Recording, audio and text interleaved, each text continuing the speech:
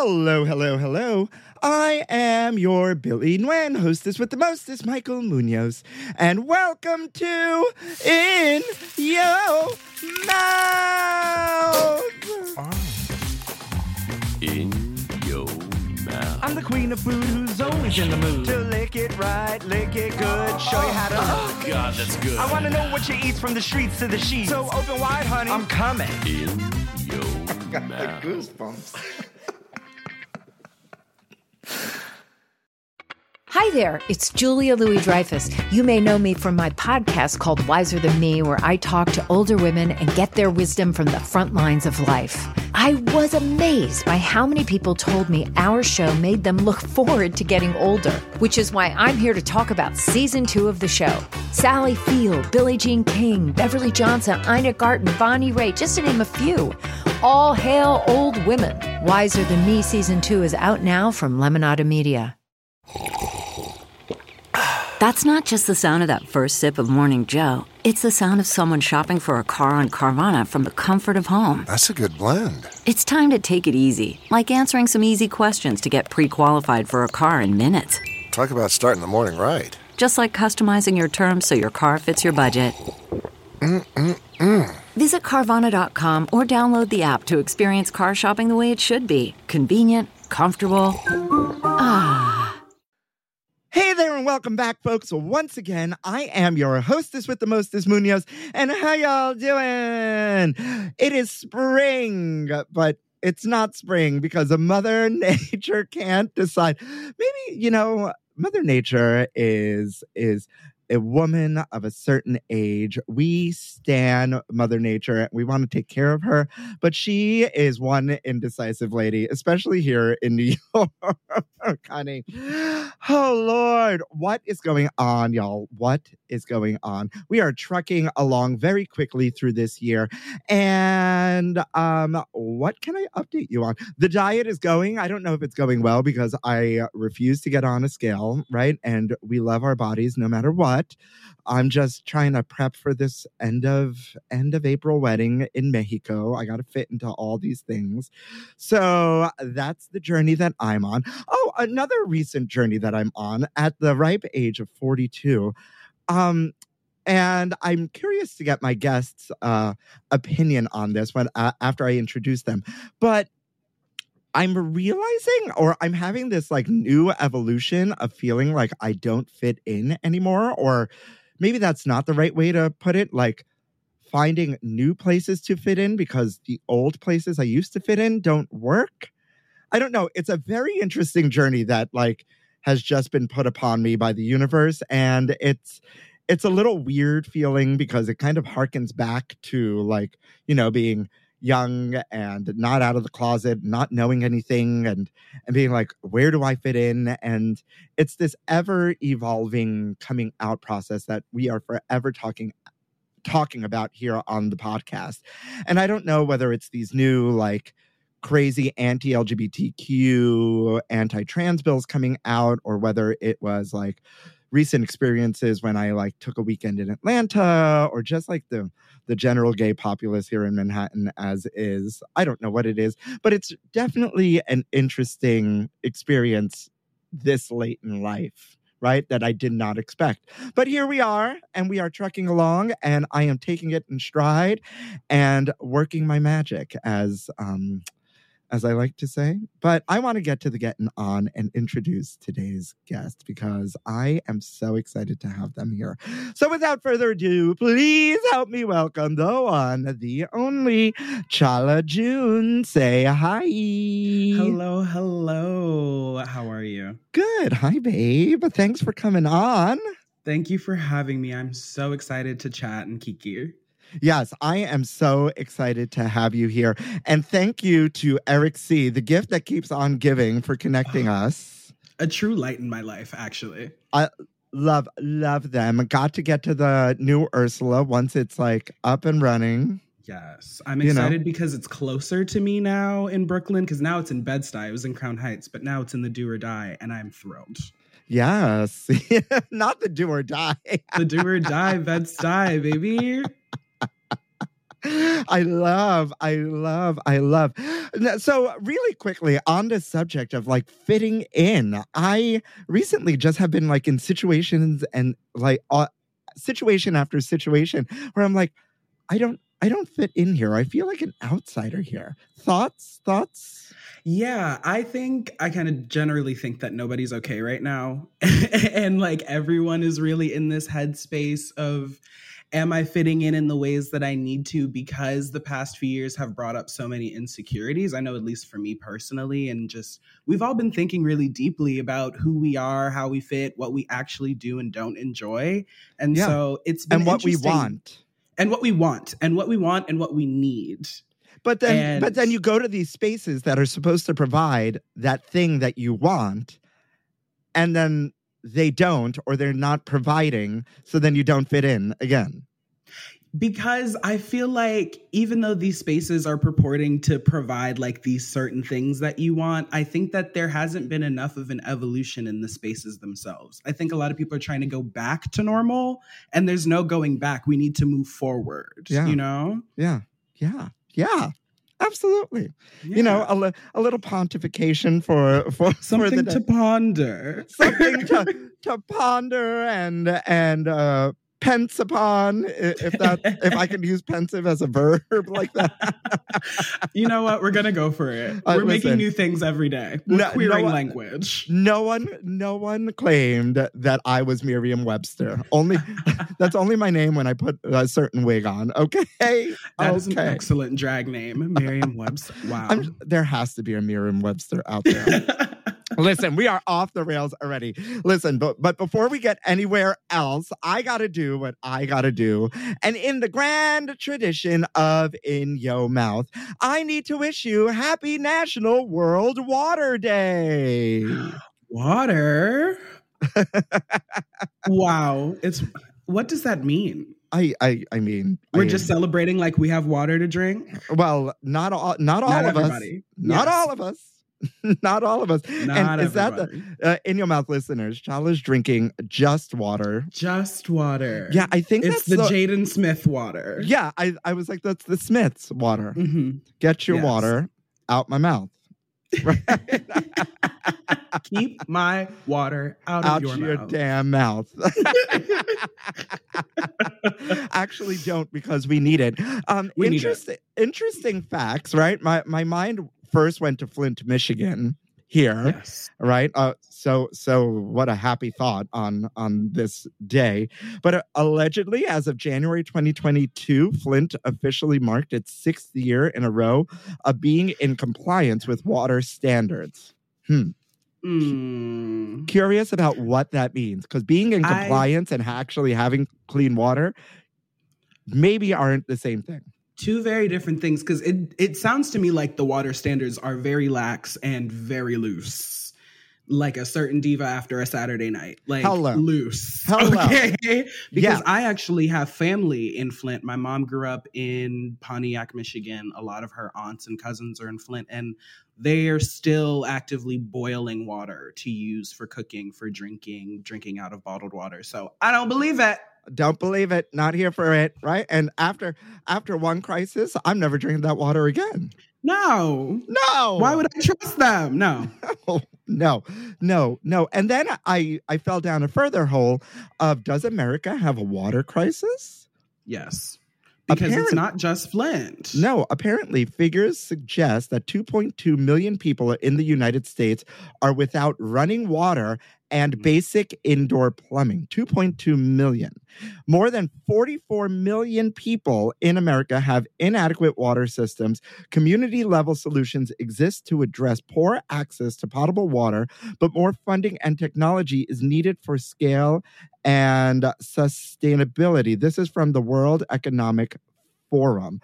Just as some perspective here, fine, 2.2 million people in the United States are without running water and basic indoor plumbing, and more than 44 million people, right? Those were the figures. And then I was like, how many people are in America? 331.9 million people.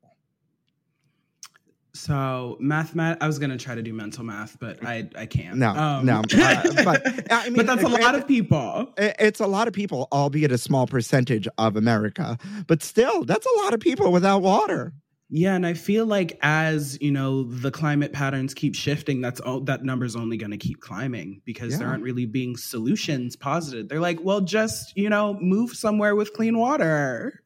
That's not possible for everyone. No. Exactly. Chala, you know what's really interesting is that over the past 5 years, 99.9% of these National Food Days don't make sense, are ridiculous, are right. All of a sudden, I can't remember one other that's been this serious. Yeah, I've never heard of like National Water Day. Like that sounds like Earth Day to me. Like that's something that should be bigger than, like National Donut Day. Yeah. Right? National French Fry Day. Although we stand a French fry. But like we really do. Yeah. What's your favorite fry shape? I'm interviewing you now. What's your favorite fry shape? Oh, waffle. Fight me. Concur. No, I concur. I fully agree. You're correct. You are 100% correct. Waffle fries are the best. I'll take it one a level further. Seasoned waffle. Yes. I grew up in Maryland, so Old Bay on my fries. 110%. Old Bay, a Lowry's, even a ranch powder. Even a Hidden Valley Ranch powder will go a long way. Not a sponsor. Mm-hmm. Hashtag not ad. Well, you know what? No matter what you celebrate out there, today's a very important day to give thanks if you have clean water, and if you don't have clean, or if you're more concerned or want to know more about like this water issue in America that I myself didn't even know that we had or was as big as it is, do a little research, fall down a hole, and maybe if you have a couple extra quarters in your pocket, donate. Absolutely. Donate. It's always important to give back. Research where that money is going. And that's what I got to say.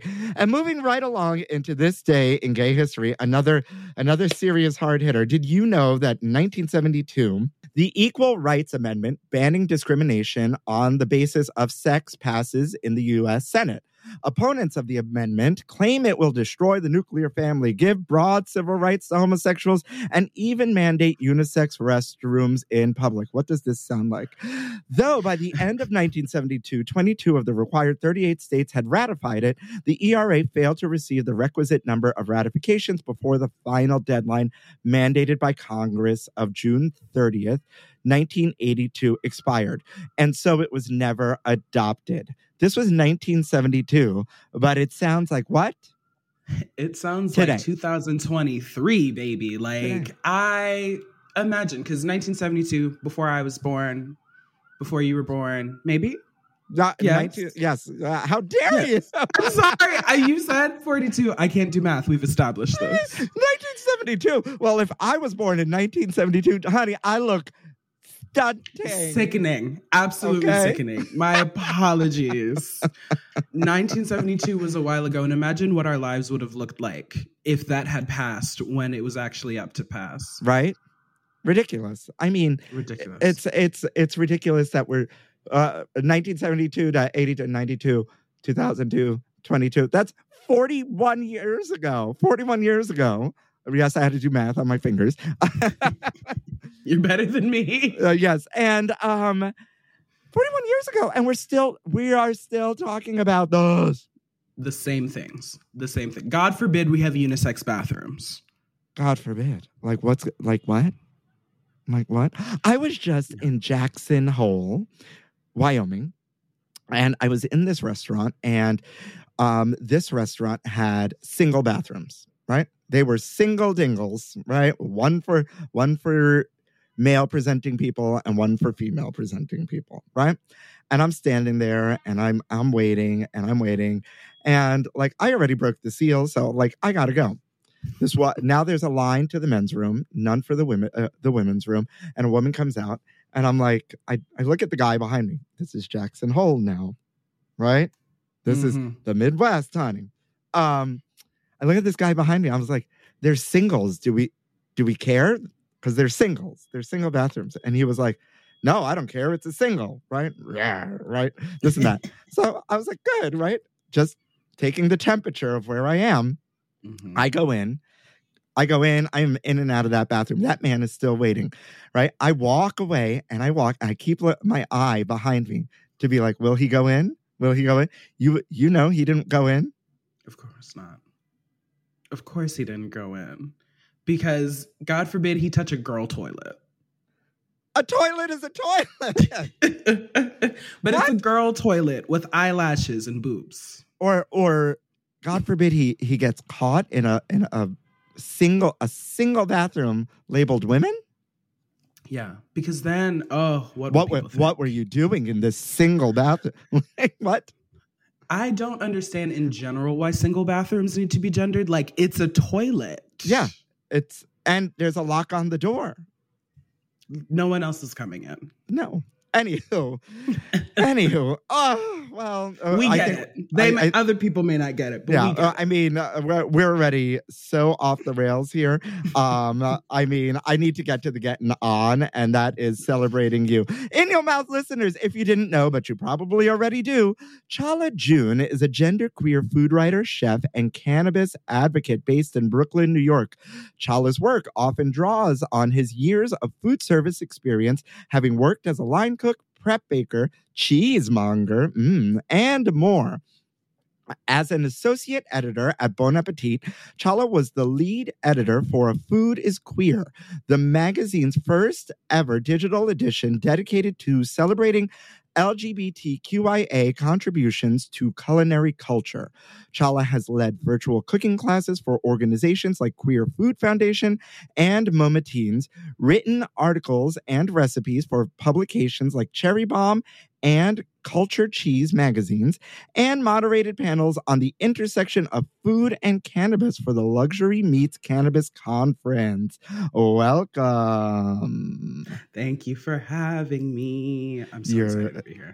Listen, I am so excited to have you here because there is an intersection of our work, my love. Yes. There is an intersection of our work here, and I have been on this journey for quite some time. And actually, like last week or the other day, I posted, I was looking for something to post on the Instagrams because I go through these phases of being stressed out of not posting enough and what to post, or like, or like posting, I'm stressed out, or I'm not posting enough, stressed out. And I was like, okay, I'm sure I have something. So I went to the top of my videos and I found this really old video from like 2010 or something of me at some like gay event, like The Modern Man or something, but it was gay. It was very gay. And there it was, like doing what I do. And I was like, Lord, I have been here just like talking about like queer people in food and like and just encompassing this like gay food lifestyle. And now here you are, right?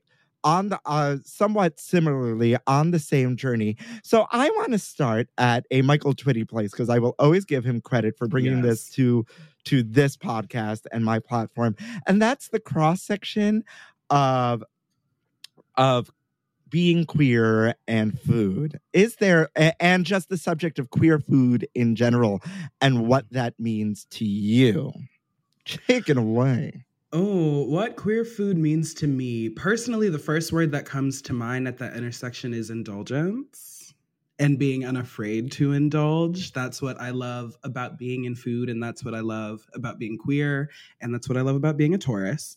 Unafraid to indulge and really explore just the different pleasures and sensory experiences that you can have through food. And as queer people, we love to be loud. We love to be flamboyant. We love to really just express ourselves in unexpected and unprecedented ways.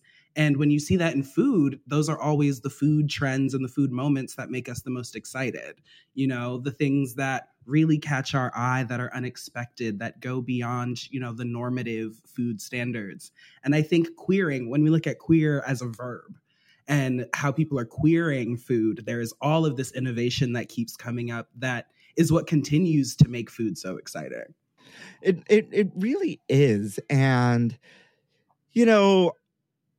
I haven't gotten any flack yet, right? But I await the day that someone's like, why is it gotta be gay food, And it's not necessarily about it being gay food, but more about us communing over it, right? Because sometimes our blood families need to turn into chosen families, need to turn into safe spaces, need to turn into places that nourish us, mind and body. And a lot of that happens around the table, right? Secondly, we are the tastemakers in a lot of these situations, right? Absolutely. Deciding, hello, you're at Bon Appetit, one of the most forefront food magazines, right, in this country, right? Yeah.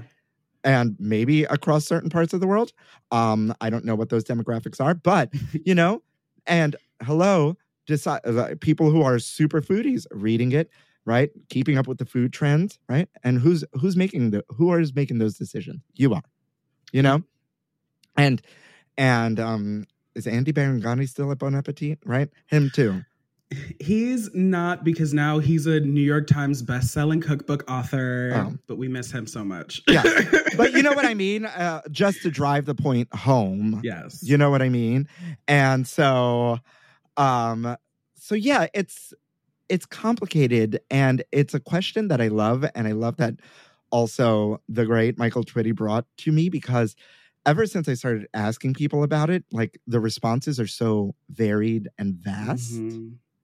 And I think that just speaks to how each person views their own queerness and how each person moves through their own relationship to food. And, you said you haven't had the person being like asking, why is food gay? But when we had published our Food is Queer Pride package last year and we were publishing it on Instagram, there were a lot of those comments coming in, like, because we called it Food is Queer. We wanted it to be bold. We wanted it to be in your face, and we wanted it to be an unequivocal statement. Like, there's no question. Food's queer. Food's queer as hell. But people were like, this is so stupid. Everybody eats food. Well, I'm like, oh, are you afraid your eating food's going to make you gay? Yeah. But or even, wait. But even that, fine. Yes, absolutely. But even going back to the beginning of the pod and not fitting in, there are times, right? All love to the entire queer food community, but there are times, and there are people I know out there that are in this community that don't know what to do with me, because I am on a very specific platform and a very specific journey of telling our stories in a very specific way. And they're like, oh, no. Too gay for me being gay. Okay. I don't fault you. Live your life. All right. And I won't judge you. But again, it's still like, even from our own community, it's like a little hands off sometimes, I feel. And I think that also speaks to the normative standards of the food industry as a whole. And that's part of the reason why publishing this Food is Queer package was so important, because the food industry we know it's white male-centric, white cis male-centric, white heterosexual male-centric. And there are so many queer chefs and so many Black and brown queer chefs who have to fight for that visibility, for that space for themselves. But there are also the people who are so worried about how it's going to affect their career. They're still thinking from that mentality of, yes, I'm a queer person in this space, but I still have to assimilate to the larger culture of, being in the food space. Yeah. And that is still a cis het dominated culture. And then there are those that are so dedicated to the craft that have been on this podcast that are like, I'm just going to grin and bear all of this because I love this. I do this for my art and for the love of being a line cook. And there's a lot of grinning and bearing, especially as a line cook. I've worked as a line cook. It was the hardest job I've ever had in my life. And I was the only queer person in that kitchen, and I was the only Black person in that kitchen. There was a lot of grinning and a lot of bearing. This is when I lived in Boston a few years ago, the first line cook job that I had. And that was at a point in my life where I was like, okay, just Bennett Greer it. Like, you want to Bennett Greer it, grin it, bear it. We want to just get through this. I'm like, I'm just here to learn. I'm really passionate about cooking. I want to do whatever it is I can to advance my career in this space. But then I had to ask myself, is the career that I'm envisioning worth the cost of shrinking myself, making myself smaller, putting myself in spaces where I don't feel like I can bring my full self. And for me, the answer was no. But for other people, it might be worth it because they're so passionate and because that is the one path that they see themselves on. Fortunately for me, I saw other paths. Or maybe sometimes it's not even a choice. Yeah, that too. Because we need the job. And we love the job, but we need the job. But we need the job. Absolutely. Right? And we don't see another way out. Where, you know what? Yes, all of it. So, pivoting, where does the love of food come from? For me? Yeah, no, for your for aunt, the universe. For your Aunt Beatrice. Yes. No, my love of food started at a very young age, watching Food Network at like 4 years old and watching Iron Chef when it was still the Japanese version and it had the terrible dub. And it was so entertaining because to me, it was like watching a martial arts movie, but about food. Like the terrible dubs, the knives, the fire, the running. I forgot about the terrible dub. I remember. Yes. Wow. Yeah. Back in like 99. I remember. Yeah, I totally remember.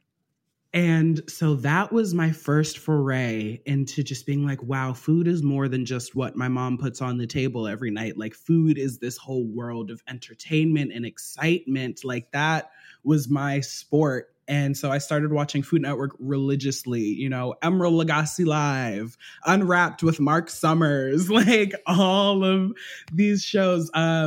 Was it Good Eats with Alton Brown? Like all of these shows. Obsessed with Emeril. Obsessed. I used to go to my mom and one of the first things that I made that wasn't like dessert or box cake, I'll never forget it, was Emeril's butternut squash gnocchi with brown butter sage from scratch. Never cooked before like that. Wow.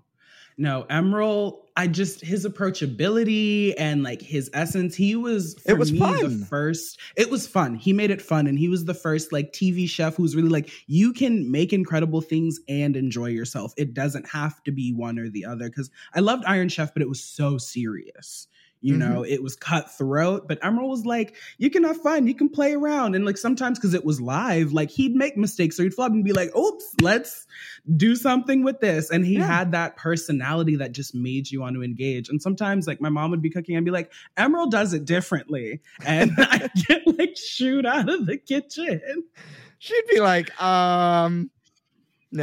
She's like, Emeril's not here right now. But from that point and obsessively watching Food Network, just food was really something, it was a language that really spoke to me so deeply and something that allowed me to be creative and really experiment without getting in trouble. Because I was also one of those kids that would like make potions and like pour soaps into each other and like mix it with random things and just make an absolute mess. So in the kitchen, it was a constructive mess that led to something. So then from the love of food to working in food, where did that connect happen? Yeah, so I wanted to be a chef when I was a kid, but I also come from an immigrant background. My dad's from Congo. And so saying, hey, I want to go to culinary school wasn't necessarily like something that really made him excited. So I ended up going to school to get a degree in publishing instead. Something a little more practical, but still creative. But while I was there and while I was studying magazine publishing, my love of food was still so prevalent. I was working on a food truck at the time, you know, trying to have a little money to spend. And I had to have that moment where I was like, yes, writing and publishing is something that I'm really skilled at, but food has always been my greatest passion. And so how can I bring that passion into the work that I want to do moving forward? And I was like, well, everyone needs food writers, you know, everyone needs to read about the food that they're eating. And it was also my senior year, I took a class called Food and Globalization, and we read Michael Pollan's Omnivore's Dilemma. And that book just really opened my mind to the ways that food touches every major topic, every major justice issue, every major identity and cultural issue that we see in the world. And so I was like, not only is food something I'm passionate about, but pursuing this thread of food writing is something I can do to really keep myself informed about the world, but also make a change in the world. And so that's kind of how I got here. Yeah, I love that. That may have to be the title of this episode, right? that last quote. Yeah. That's amazing. You know, it's so like the trajectories are just so interesting of how like people just end up, you know, where they are, right? Because if you would have told me over 10 years ago now, because oof, right? The lady's older, right? You know, when I was doing musical theater full time and this and that I would stop singing, dancing, and all of that kind of. But like, and pivot into this world of food. And yes, a lot of this podcast, right, is not today, especially with all these like serious food topics, but like a lot of this podcast is really silly and really fun. And I like to be an ass a lot of the time. And it's really like fluffy, right? But then like, here we are, like in the nitty gritty. Or even this morning, one of my best friends loves to poke the bear about food waste with me, you know? And he was like, and just poking the bear. And I'm like, no, this is a topic I can actually really talk about here, you know? And it's because of all of this extensive, like these extensive discussions and this extensive work and whatnot. And then adding the layer of community on top of it really just brings this special, not only togetherness, but this special perspective because we as queer people, LGBTQIA people, have had to not only hide in certain situations, but also navigate the world in a very specific way, right? Have a really interesting perspective on really like hot topics, right? For lack of a better way to put it, you know?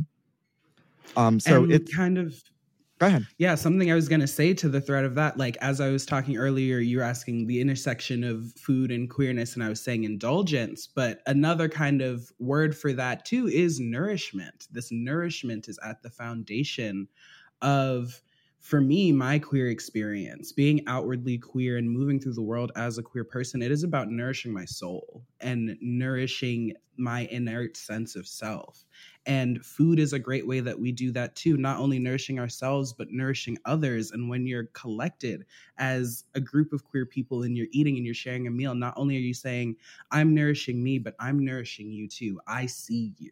I'm holding space for you. I am telling you that it is okay for you to come here and be fed and be nourished and be held. And that is something that is so important because so many of us just do not get that in our home lives, in our workplaces, in our day-to-day lives. Yeah. So to be able to hold those things in tandem and create that kind of space, it is life-saving, truly. Yeah, absolutely. Speaking of the queer experience, before we cut out to the break, I always ask about coming out because we never know who's listening and our stories are important. So we never know who we can affect.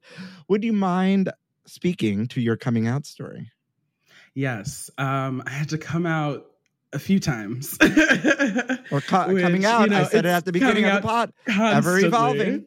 Ever evolving. I first came out to some friends like my senior year of high school. I was like, you guys, I think I'm bi. And everyone was like, okay, cool. We love you. Like, that's cool. But it was an arduous process for me to even get to being able to speak it out loud because I was raised as a Jehovah's Witness. And so my queerness was something that I had to really bury. I was terrified of it. I was being filled with all of these messages that, you know, queerness is a disease. It is something that, you know, is sent from Satan to tempt us. And so I was like, oh, the devil is in me. And that is why I feel this way. And I was fortunate enough as I started getting older and just befriending more queer people because I was the A1 ally in high school. I was like, I'm not out, but I ride for my gay girlies. And so I had so many queer friends who I was like, I ride for you, but it's not me. Like that's, I had to create that separation. And I got to a point, and I think it was when I realized that I was finally going to be able to go off to college and leave my hometown, that I was like, you know what? Let's just be a little fruity. Let's just kind of put it out there. And my friends were so accepting. But it took me a few years still to come out to my family. I have 3 older siblings, and they are all the best people in the world. And they were really like, okay, cool. Like, you're our sibling. We love you. But it was definitely more of a challenge with my mom.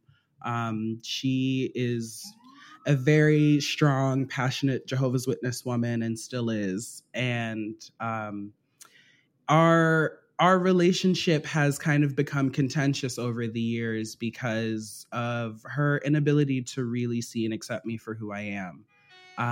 And my dad had passed when I was about 12 years old. And when I came out to her when I was 19, she looked at me and she asked me if I would have told her this if my dad was still alive. And that was a question I really wasn't expecting or wasn't ready for.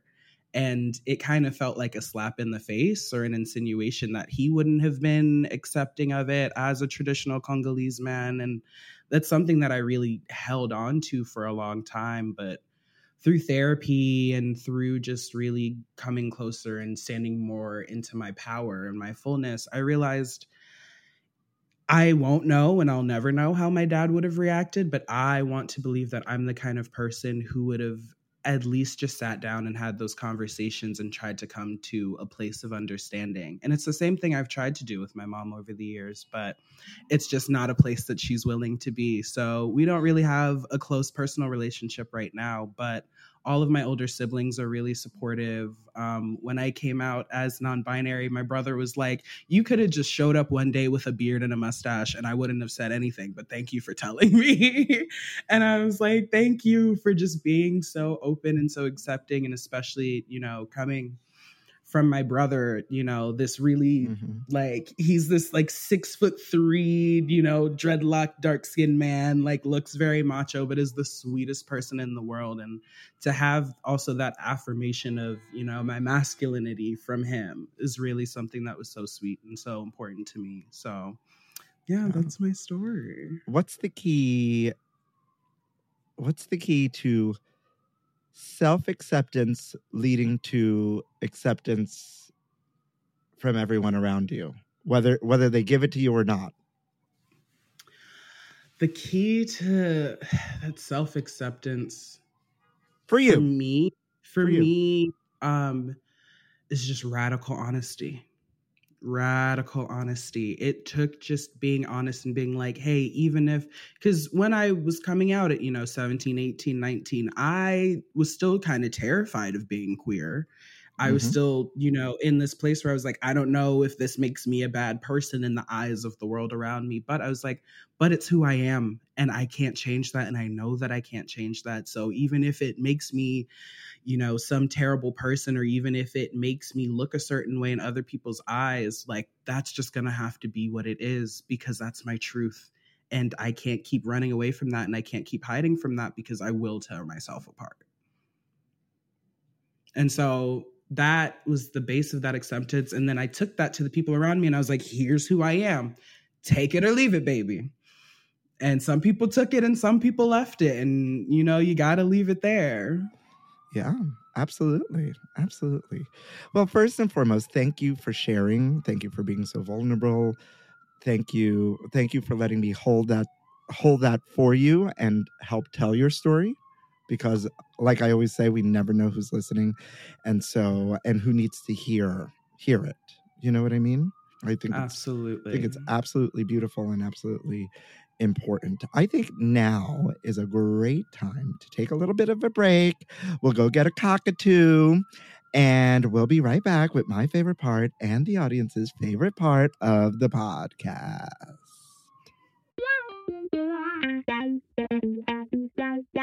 CarMax is putting peace of mind back in car shopping by putting you in the driver's seat to find a ride that's right for you. Because at CarMax, we believe you shouldn't just settle for a car. You should love your car. That's why every car we sell is CarMax certified quality, so you can be sure with upfront pricing that's the same for every customer. So don't settle. Find love at first drive and start shopping now at CarMax.com. CarMax, the way car buying should be. All right, Chala, I hope you're ready for my favorite part and the audience's favorite part of the podcast. A little something we like to call Food News Update. Food News, honey. You ain't ready, girl? Spill the tea. News Update. Sunny D Vodka Seltzer is here. Yum. Ew. Oh, no. Wait, are you too young to remember Sunny D? Was Sunny D part of your life? I remember Sunny D. I absolutely remember Sunny D. Okay, because I love Tang, Sunny D, but Sunny D vodka sounds interesting. Really? Because Tang, Sunny D, and orange juice from the can, concentrate. Yes, is the frozen can. Is what I grew up with. So adding vodka to it kind of sounds delicious only because all three of those things were ultra acidic. Maybe it's because I have a personal vendetta against vodka. It reminds me of my teen years and regret.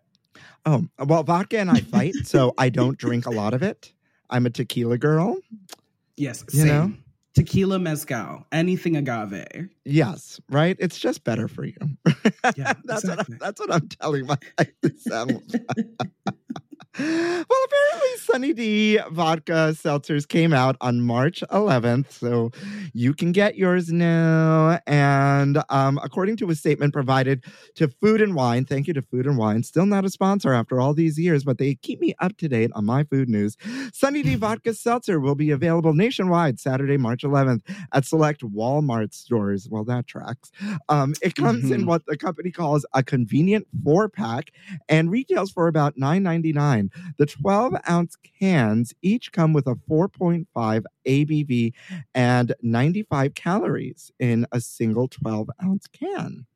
Okay, that's not bad. I think my issue beyond the vodka is also, why is it a seltzer? I mean, because I would want vodka, if I was drinking vodka, mostly seltzer water, and a splash of the acidic. Splash of Sunny D. And a splash of the nostalgia. Honestly, it could be delicious. Yeah.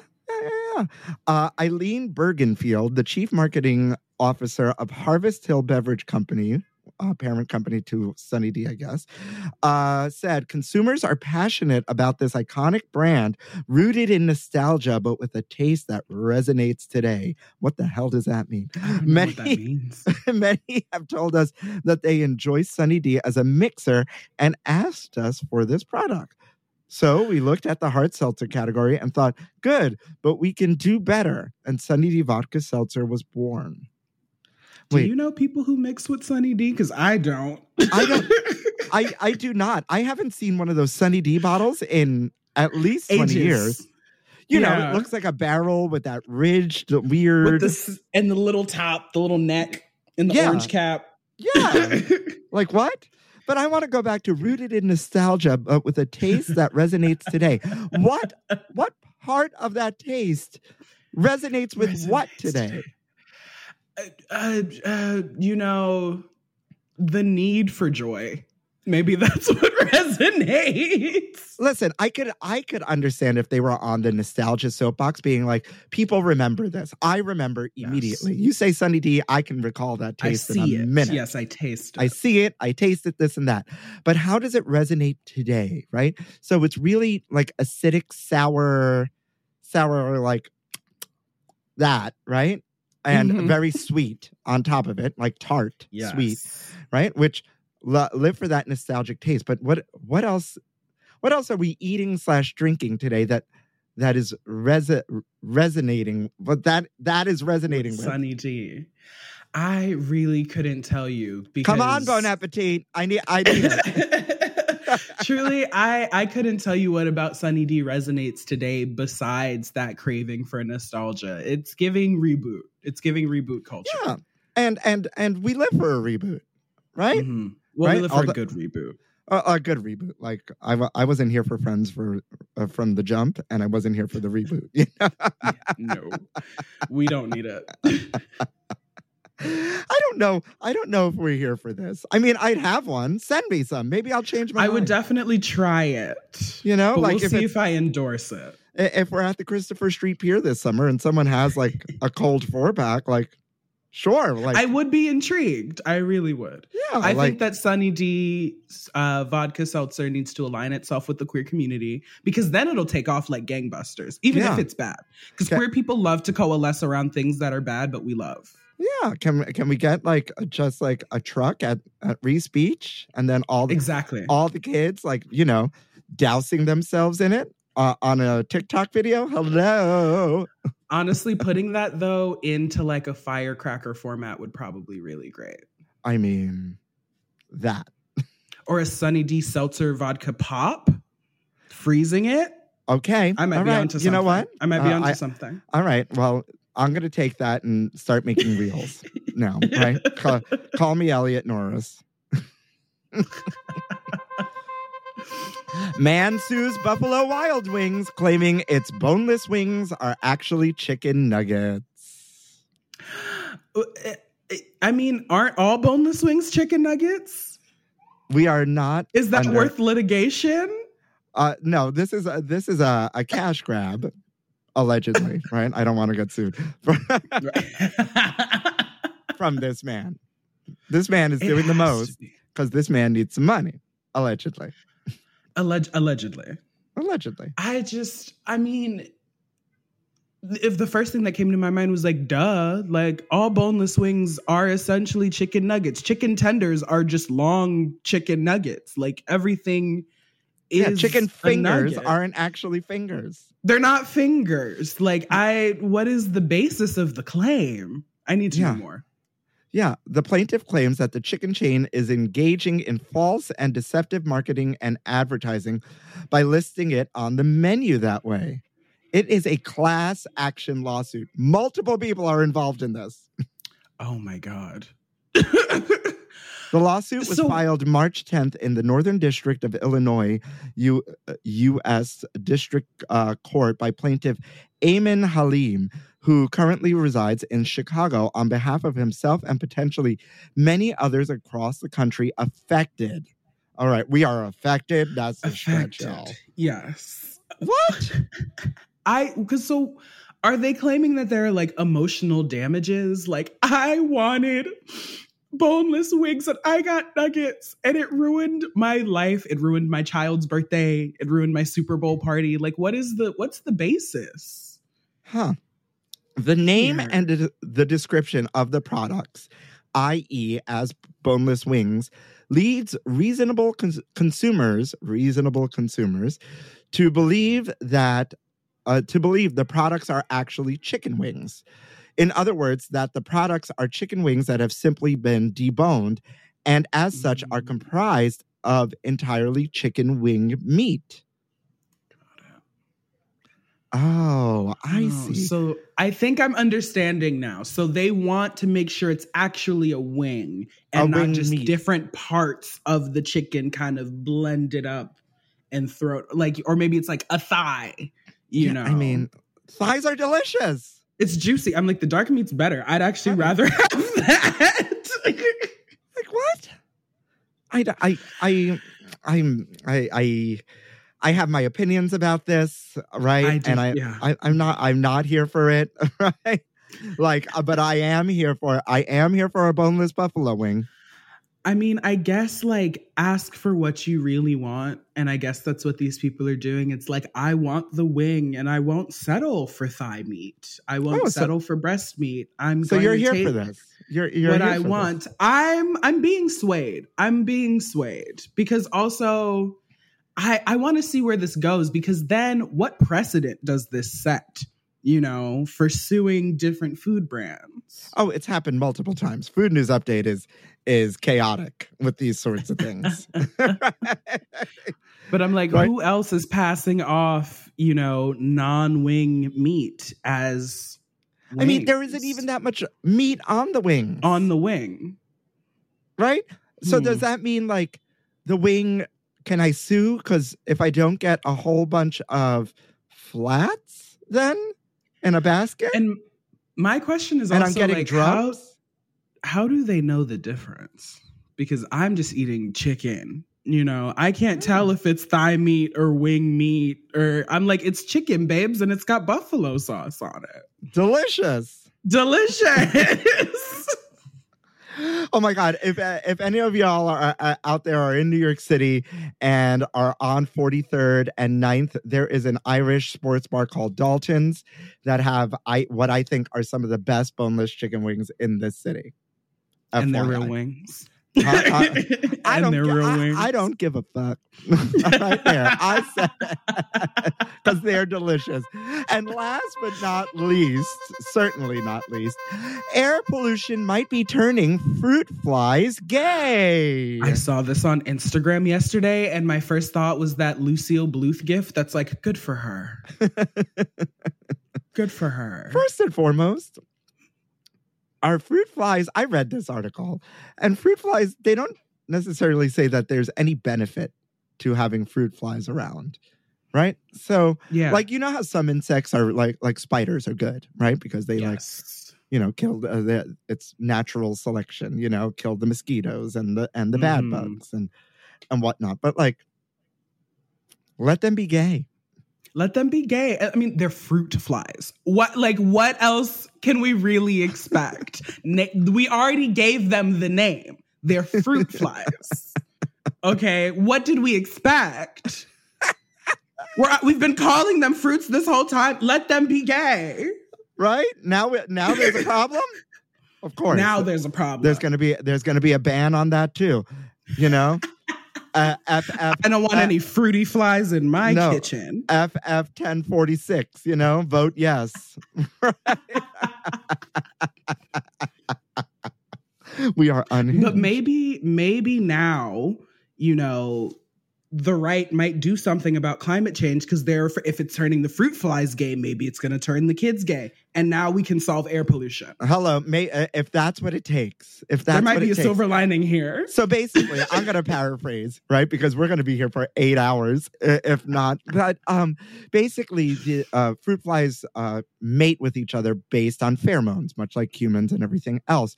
But it's the odor is really strong to them. And what the air pollution does is mask that or like take that away. And so they're just fucking a fuck. Good for her. Good for them. Good for them. Love who you want. Okay. Pride. We're here for gay fruit flies, but we're not here for climate change and pollution. And with that, I think that's the best way to end Food News Update. That was so much fun.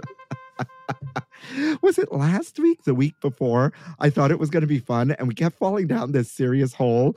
And my guest, Hannah, was like, I thought this was supposed to be the fun part. Oh my God, take that back to Bon Appetit with you, okay? Gay fruit flies. Gay fruit flies. I don't know. Speaking of gay fruit flies, what is next for you in this world? Oh, big question. Currently, I'm really passionate about exploring the intersection of food and cannabis. It's something that I think is really going to kind of blow the world open in terms of how we think about plant-based medicines, how we think about what is medicine and what is not medicine. And also just there are so many justice issues, similarly to food and what drew me to food. There's so many justice issues and social issues and cultural issues that are tied to cannabis, to the plant, and to all of the legislation that's been put around it in, recent history and modern history as we go back. And I think that there's a really exciting kind of nexus happening and a really exciting connection between those two that can really move in so many different ways. Yeah. I just looked up, you may have seen me, I have owned this cookbook called The 420 Gourmet, The Elevated Art of Cannabis Cuisine by Jeff not Jeff the 420 chef. Jeff the 420 chef. Mm-hmm. Do you know this person? I follow his Instagram. He's been someone who's really been doing that kind of culinary cannabis advocacy work for a while. Long time. I've owned this. Long time. This was a gift, and I don't even. Back in the day, before it was legal here in New York City, I may or may not have dabbled in making my own edibles, but that's a long process. God bless you if this is the journey that you're on. But like, someone just bought this book for me because they thought it was fun. I've certainly flipped through it, right? But I've never. Mm-hmm. I'm a cannabis lightweight here, right? Like, even since it's been legal, and I love it, but like I do with the microdosing, I have to do half of the half. And I'm good, you know? Like, I don't know what it is about my body composition, is that it really takes to it or absorbs it well. Yeah. So it's probably just your system. So we all have this endocannabinoid system in our bodies in the same way we have a nervous system, we have a respiratory system, we have a digestive system. It is this system that is specifically designed to absorb all of the medicinal properties of cannabis, these cannabinoids. And so it's possible that your ECS, your endocannabinoid system, has a lot of receptors throughout your body. So you only need a little bit of CBD or a little bit of THC to really get you going. Whereas there are people who eat edibles and they're like, they do absolutely nothing for me. And maybe that's because their digestive system and the endocannabinoid receptors are, not as activated as somebody else's. It really varies from person to person. Endocannabinoid. Yes. Right? Word of the day. I love it. I'm fascinated. You're going to have to come back, and we're going to have to do a whole like cannabis we cooking absolutely can episode, and you're going to have to educate us. To it. There's so much to it. And like you said, like the process of making edibles from scratch, like with flower, is very long and arduous and can be really smelly and sticky. Yeah, you get that street weed and then you put it in I never did the crock pot method. I did the stove method. Crock pot method is fun. It keeps the smell kind of at bay. I live in 120 square feet in Times Square, right? I left that thing on the stove all day.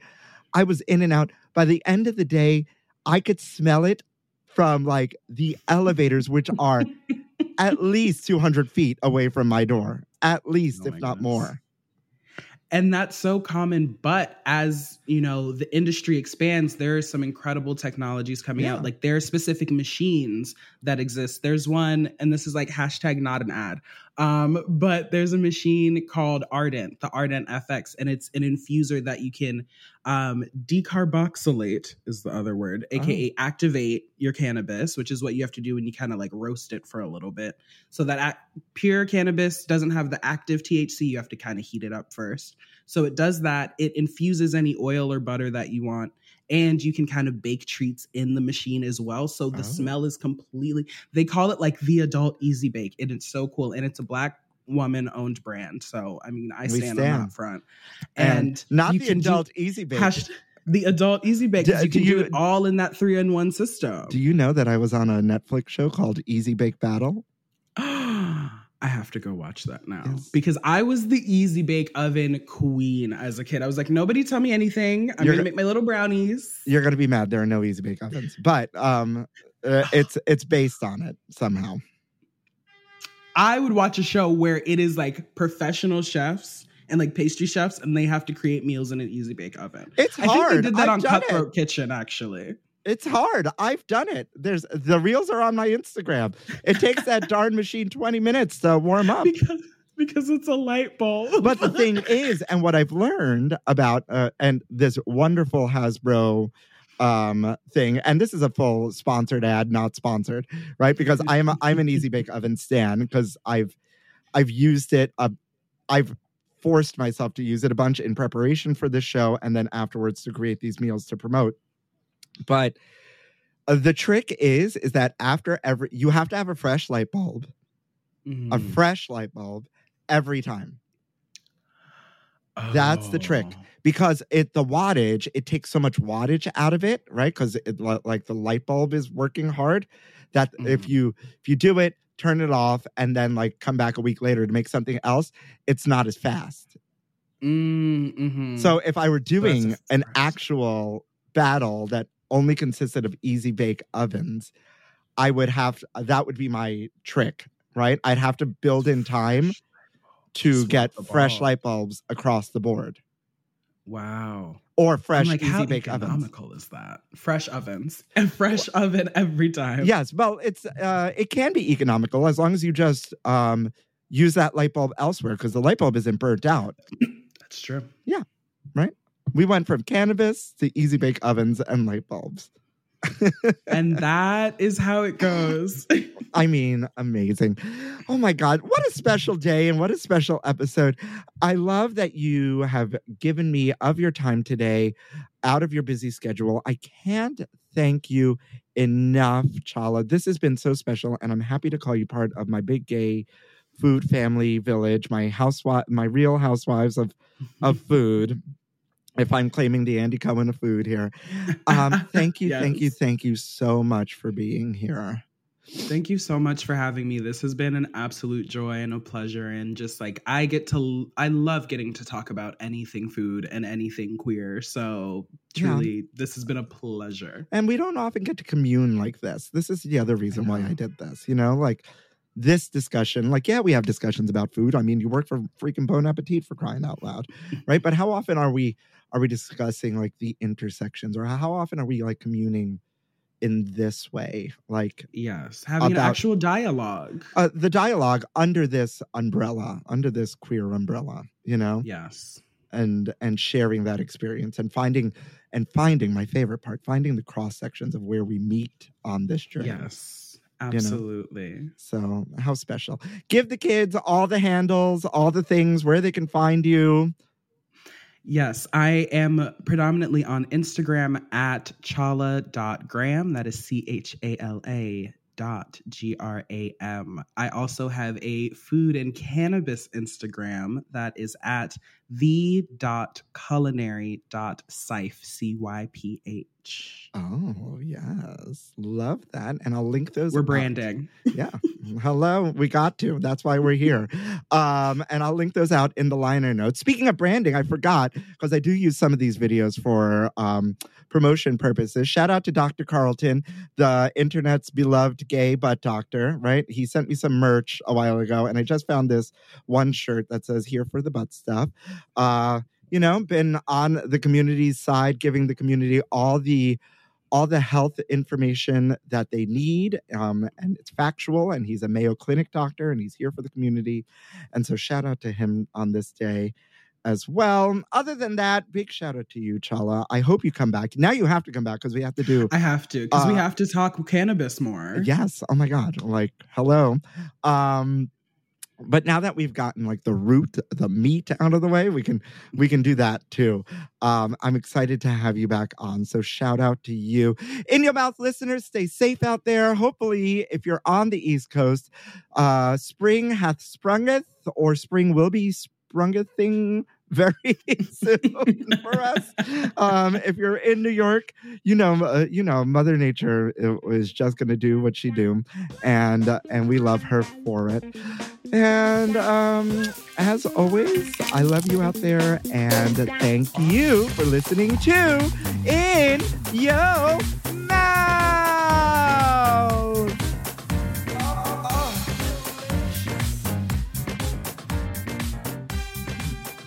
In your Got mouth. the goosebumps.